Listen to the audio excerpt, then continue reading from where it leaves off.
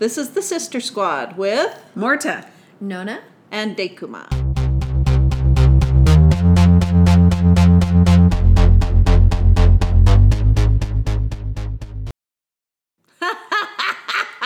Nona. We'll just stop. Right. What are we talking about? I want to talk about John Denver, just because, I'm looking for stuff to watch on Netflix at night, and I like that song. One of his songs come on. I love his music, and so then I was like, oh, I wonder if there is a music thing. So I found one on Netflix. I found what is it, like a show based on his autobiography. And so I thought it was interesting. I mean, I didn't really know anything about his life other than he sang and he died in an airplane accident. Oh, spoiler alert.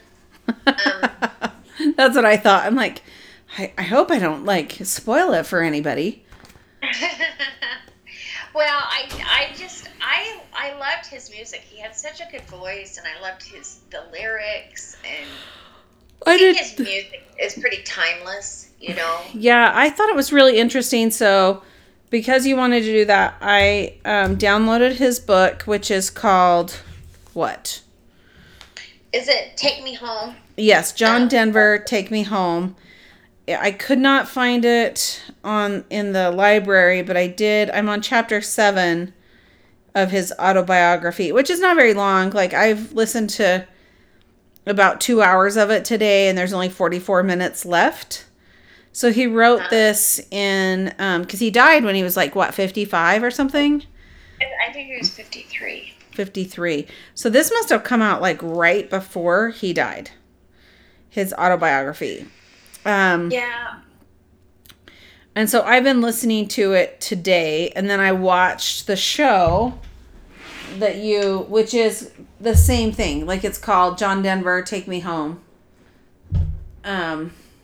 Yeah, I think it's Take Me Home, the John Denver story or something. Yeah, like that. yeah.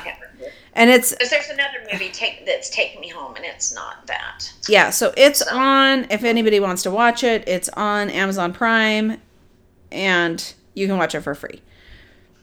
I like, yet again, I like it. It was almost like that, the soundtrack was just written for that show. I mean, it was amazing. Because he wrote a song every time he turned around, Yeah, that's so funny. So I did jot down a few of the little facts from the movie. I took notes. I watched the movie. I took notes, and then I also hit Wikipedia to see some of the facts of his life. You know what's so funny? It's just that little meme that we were just talking about. I honestly thought that he was 10 years younger than Mom and Dad. And he was born in 1943. Because, again, I forget how long it's been since he died and how old he was when he died. So he was born in 1943, and he was an Air Force brat, bounced all the way around. And so this is some of the stuff that I got from his book is, and you get it from the movie too, that his dad was in the Air Force. His dad was a captain and a pilot. And I mean, think of the generation, Mom and Dad's parents' age. So, because John Denver was kind of a hippie, right? He was really more just folk music, but kind of his ideas were a little hippie-ish, a little hippy-dippy with, the environmentalism, way ahead of the curve on environmentalism. And thankfully, his, when they went to... he grew up in Tucson for a lot of the time, is where he was going to maybe elementary and early junior high. And then they moved to Montgomery, Alabama. And there's an Air Force base there. And that area was segregated. And he said, because this is coming from his book that the movie was based on, was that he came from an integrated school. And that's exactly, Mom and Dad were talking about that. Mostly Mom was that like when the whole civil rights thing was going on, first of all, you know, we live in Utah, which is a very white state, so it's not like you would see a ton of people of color in the 50s in Utah. But those people of color went to the regular schools. And so, and like Mom was saying when she lived in Salt Lake in the 60s, she's like, things weren't segregated. Like there wasn't segregation here. And if there was, she's like, I didn't run into it because I don't know where it would have been segregated. And that's pretty much what he said about living in Tucson, was that his school was integrated, and then he moved to Montgomery, Alabama, and his school was segregated because he moved there in high school, and he was a year younger than Mom, and Mom graduated high school in 1960. So he wouldn't have graduated until 1961. So it was right at the height of the civil rights thing, the civil rights movement. So then they moved from there. They weren't in Alabama very long because they moved to Fort Worth, Texas, and that's where his dad was stationed. And he graduated high school there. But before he graduated high school, he and his dad just didn't get along. And then I think about Grandpa Jorgensen and like the kind of ideas at that time. And then you've got this kid who wants to be a musician. And so he like took the car. I guess it was his car. But from Texas, he took the car and his money, woke up one Saturday, and he drove to California because he was going to get a job like on a boat or something and find some family friends that lived in California and then make some money. And he called his dad like once he got to California, and he's like, hey, I'm looking for our friends. I forget what the friends' names were. And he was going to stay there. And, you know, his dad was a captain in the Air Force, and he was a pilot.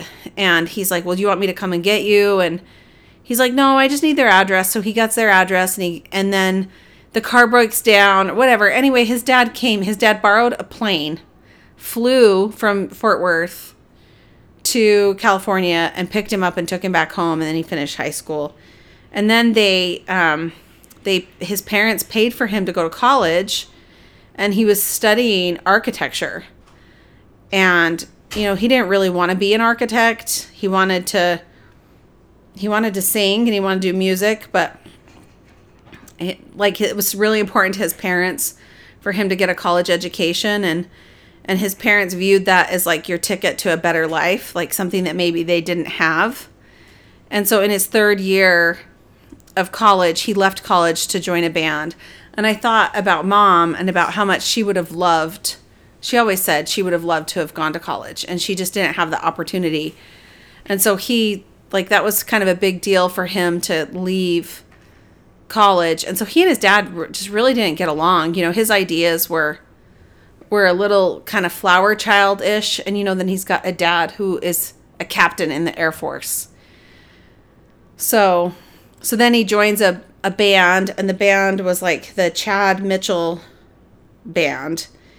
And so it's 1965, he quits college, he joins this band, and he's doing pretty okay, you know. And then in 67, he married Annie, that Annie's song comes from, and still kind of torn around or whatever. But then at Christmas time, he wrote Leaving on a Jet Plane.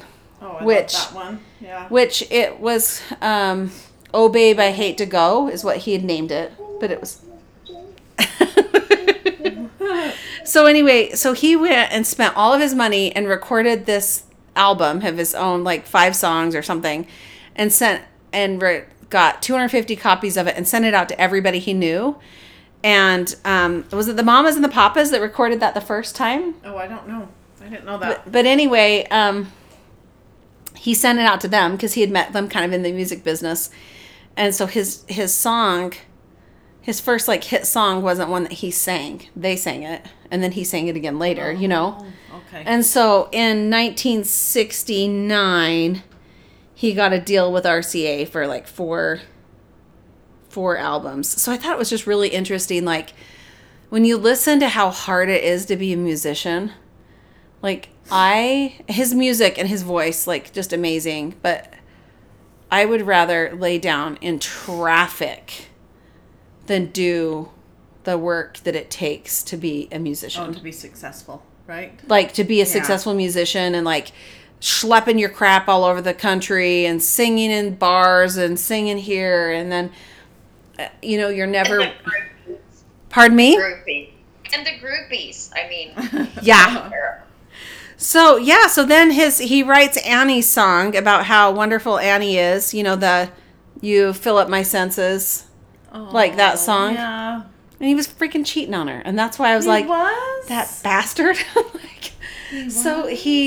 The groupies, he's like, she didn't want to go on tour. Like, he says in the book, like, grew up in the same town, like, was born in the same house, essentially, that she graduated high school from, like, went to school with all the same kids. Her dad was a successful business person. And she had a really great sense of self and self-esteem. And he was an Air Force brat, had been moved around, and he had this stern captain father that he'd never felt like he and his dad kind of saw eye to eye until later in his life. And so Annie just didn't need other people's approval. And he felt like he always did. And so she didn't want to go on the road with him. And so she was staying at home when they were living in Aspen. And he was lonely, and so he took girls back to his hotel room. Like, I'm like, well, so I didn't read all of that stuff. I didn't know much about him. I watched the show because I liked the music, and I wanted to see something about his life. And so then, it's an autobiography, and of course, I don't know that people are really brutally honest about their own weaknesses. Some people are. I don't know about him. Like, people try and whitewash their lives a little bit. Well, in the movie, they acted like it was one girl, but he says in his autobiography that I listened to 5 hours ago that it was more than one woman. Yeah, his infidelities. But I was looking. I assume like in like in an autobiography, if he's talking about the way. And this was based on the autobiography about the way that he felt about her, and how much he loved her. And, yes. And I just thought about, I was reading that. And of course it's sad because he dies in a plane crash in the end. But, spoiler alert. Spoiler alert. But when I was watching that, I was talking to my husband after. And the saddest thing to me, I mean, he died, but we're all going to die. The saddest thing to me was seeing how much he loved her and that they ended up divorced, Well, and he says in the book, he says like that he didn't really realize, and again, I am always thinking that he's younger than he was, as far as his generation. I'm always putting him born in the 50s when he was born in 43. He says in the book that he did not realize how badly that would hurt her until later. And then once it was broken, it was too late. He didn't, I don't think that he was the one who wanted the divorce. And she asked for it. She asked for the divorce in the show, but in the book he's more vague. They broke up and we just couldn't make it work is kind of how he phrases it. But I think she was just done. She was just done. Well, they show. I'm guessing that the fights that they show in the movie, that those are. It's based on his book. I'm assuming that those are accurate. Where, she had trees cut down around the house for some sort of plumbing or something, and she made a decision. Says kind of his second wife, which, he got married again after he got divorced. She said he was very controlling. And it's hard to know with her. She was younger than him. Yeah. Because, second marriages when the guy is older. That's a daddy dynamic. That's the daddy dynamic. Mm-hmm. It's that they're... And also, she was a young Australian actress, And she's marrying the famous John Denver. He was already famous by then. So the power dynamic is also different, you know. Well, but then she's a young actress, and what is she marrying? You know, I'm sorry, when women marry older men, I mean, they might be really in love with them, but, you know, you've got that age imbalance, the power imbalance, and then he's famous, and he can sing really well. And so, you know, the things that she said about him, she said he was really controlling and he had anger problems. And you kind of see that from the movie. Because like with Annie, like the issue, like she had bought a bed and he was mad that she bought a bed without him. Yeah. He's gone. She's like, you're gone for 3 months. And she bought a bed that she had wanted, that she loved so much. It was a 4-poster bed that reminded her of her grandma's bed. And so she was so excited to show him, and then he was mad, you know, like, why did you do this? But then in the end, like that he shows that what happened when she said she wanted a divorce was, he was still mad about cutting the trees down, like where she'd had the trees cut down, and he felt like she made decisions without him. He was gone all the time, and decisions had to be made. She made them, and he didn't like them. But so he got a chainsaw and cut her bed in half. He cut the whole bed in half, and that is also true. That's exactly what he did. Wow, cut her bed in half. I'll show you how I feel. I think maybe she was saying, "Don't tell me how you feel" or something. And he says, "I'll show you how I feel." And he got the chainsaw and cut that bed. Yeah, cut it in half. And the other thing is that there's allegations that, and I believe them because everything else is she's been totally quiet in the news. The only thing she would ever say about him is why they got divorced was because he said, "Oh, we didn't communicate, we didn't do this," and all. The only thing that she ever said was the very PC. We got married very young, and we were not equipped to handle how quickly he was successful. But he tried to choke her around the time that he cut the bed in half. Yeah. So what kind of drugs was he on? Alcohol. Yeah, that makes alcohol sense. And pot. He smoked pot a lot. But he was an alcoholic. And then he got, let's see. So in 1982, he divorced her. And so in my notes, it says his dad dies. Annie cuts down the trees for plumbing. John used a chainsaw and cut their bed in half. What an ass. And then in 1982, he divorces Annie. In 88, he marries Cassandra Delaney, and their marriage lasted from 88 to 93. And in 93, he got his first drunk driving ticket. In 94, and he got probation. And in 1994, he again gets a DUI, and somehow he gets off. And in 1996, the FAA will no longer let him fly because he would not abstain from alcohol. Wow. And then in 1997, he gets that aircraft that's like a experimental flyer type of thing. And he crashes that. But at that time, because that was in he died on? Mm-hmm. Oh. In October, but he was not drunk. They did an autopsy. He was not drinking when he crashed. But they... At that time in 97, before that, they had opened up his second drunk driving case and he was going to maybe face jail time. So some people think that he, did he kill himself? But I don't think he did. He kind of was getting his crap together, And they said that experimental aircraft, that it had 2 fuel tanks, and he did not have enough fuel, and in order to switch over to the second fuel tank, you had to put it on autopilot and turn around to flip he had to twist in his seat to flip the switch to go from one fuel tank to the other. And they think that when he was flipped around, he pushed down on a pedal and took it out of autopilot. Because his dad taught him, he learned how to fly like a Cessna or whatever, but he bought a Learjet, like a small jet. Wow.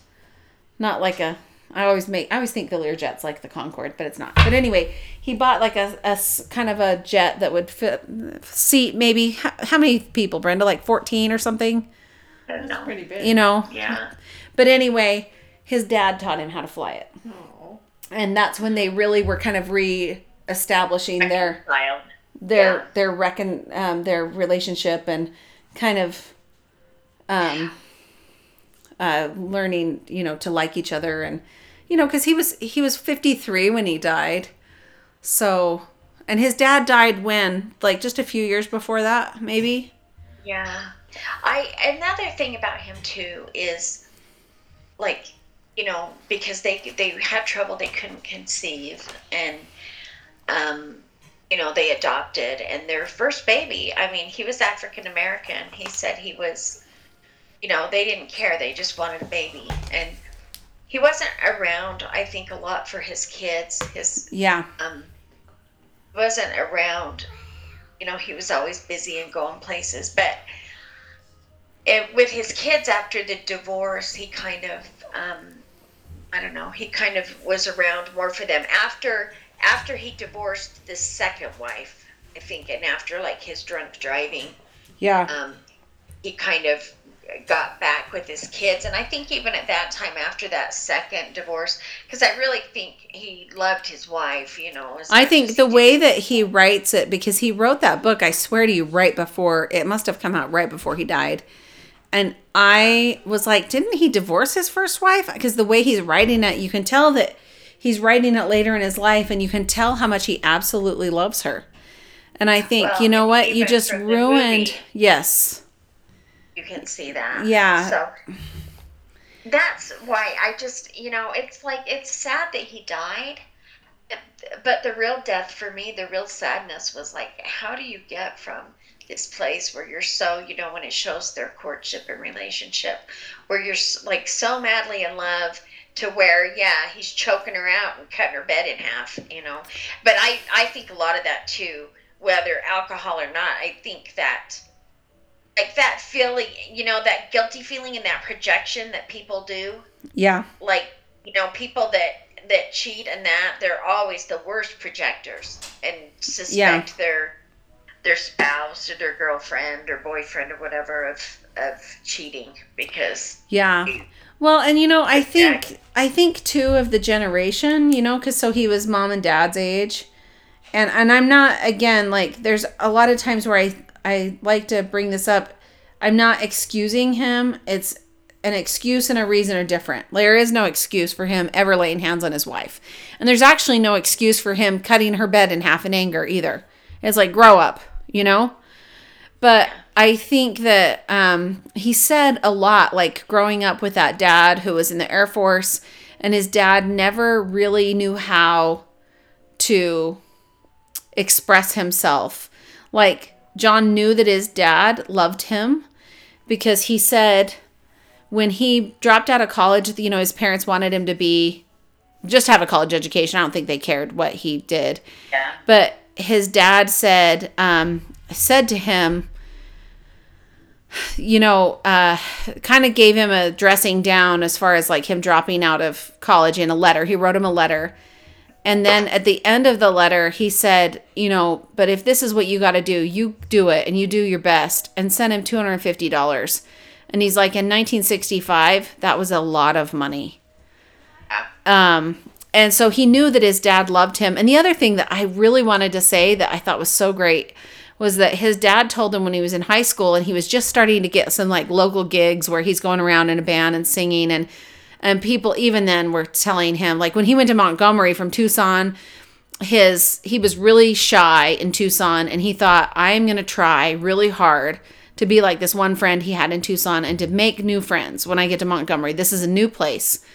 So he told people he could sing. And in Montgomery, he sang in a class. And he sang like 3 or 4 songs. And people were just amazed, And then all of a sudden, people are saying hi to him in the halls. And then he started a band. And they were, singing here and there. And his dad said, John, you have a gift that's been given to you. And you're able to play the guitar. And you're able to sing. And that's something that's been given to you. He's like, but I just want you to remember that just because you've been given those gifts, you're no better than anybody else. Like as far as like your worth, your value. Like, that doesn't mean that they're less than you. And he said Does this remind you of conversations we've had with our kids? Yeah.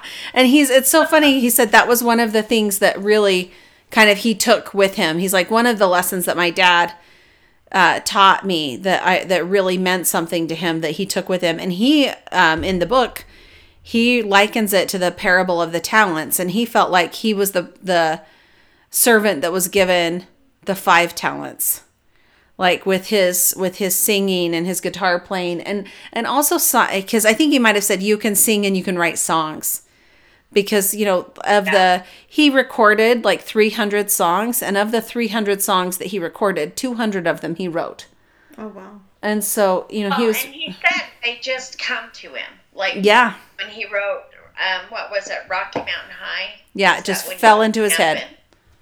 Fell into his head. He was like in the mountains, and and I'm like, oh my goodness, we need like a soundtrack to our lives. So I do love his music, and I did put at the top of my notes that John Denver is Jeremy's man crush. Like, oh, that's a good man crush to have. he freaking loves John Denver. So I thought that was really cute. I think too is, his kids, like, because I looked to see what his kids said, and I didn't really get how it worked out, but it said that the brother, like the older African American brother, Zach, and the stepsister, so from the second wife, that they lived together. So I didn't really read on. I couldn't really figure out how that worked, because after their dad died, and I mean, because she had a mother, she had an Australian actress mother, but I saw in the thing, like, he had gone camping with his kids and kind of had made an effort to get back, to where they were doing things together, because he had done stuff with them when they were littler. But I always think, it's nice to see what people's kids, how they talk about their parents. What, you can tell a lot, I think, about a person by how their kids talk about them after they're gone. And because the second, the ex-wife, the second wife, they got divorced. I mean, divorce everybody, it's a bad deal anyway, but like, okay, you got to kind of take some of that with a grain of salt, and then know the relationship was on a really different kind of footing from, his first marriage. Yeah, he didn't have a lot. So it's Zachary, John, and Anna Kate were the 2 older kids. And then with his, and then the second wife was Cassandra, and their baby that they had was Jessie Bell, was their daughter. And she was born in 92 or something like that. 91, I can't remember. But anyway, so Zachary, Anna Kate, and Jessie Bell were his kids. So, but he did say about that second wife, this is of his second marriage, Denver said that before our short-lived marriage ended in divorce, she managed to make a fool of me from one end of the valley to the other. Oof. Yeah. Oof. Well, I'm sorry. There's older men that marry younger women, and likewise older women that marry younger men. I mean, more power to you. But when you've got that big of an age difference, it's like, what do they see in you? Why are they marrying you? Yeah. So Cassandra Delaney was born in 61, and he was born in 43. 43, yeah. So that's a big difference. 18 years. It's like, he's old enough to be your dad. Yeah. So, when you get that much of a difference, although I know there are lots of people that marry younger people, and their relationships are just fine. But, when you're looking at someone that has money and that's famous, and like, are they marrying your money? Why are they marrying you? Well, I don't know. It's hard, like, in her defense, and I don't even know her, but it would be hard not to be like, just wooed and wowed and feel like, just like, oh my gosh, he's so famous and what he likes me, and it would be hard to tangle out the real person. Yeah. I'm not saying like she went in like, oh, money. I'm just saying, you've got this subconscious. Yes, right, yeah. You know what I mean? I mean, you're looking at him and it's like you're wowed. It's the famous person. Yeah, that would be hard not to when be. you get married, it's like you're married to an old man. Yeah. I think eventually, Well, and then the real person comes out, and so she was married to. You're all just real people. Yeah, and she was married to him during his alcoholism years. I mean, I don't care how beautiful he can sing. If you're married to a drunk, like, no, thank you. And it sounds like he was a mean drunk. He was a mean drunk, like, because he had his own demons, and and that's why I was like, well, I don't know how this is gonna go, because I love his music, and he probably had, I think he was pulling his life together. But I think that he had a lot of demons, and then the addict, like it's always, although again, like that he doesn't really, how like sometimes the addict will like tell you the blame or whatever, or like he does do a little minimizing, like, oh, I just didn't know that it would be that big of a deal if I was cheating on my wife. Like, I just didn't know it would hurt her that bad. How could you not know that? How could you think when you were... You just chose not to.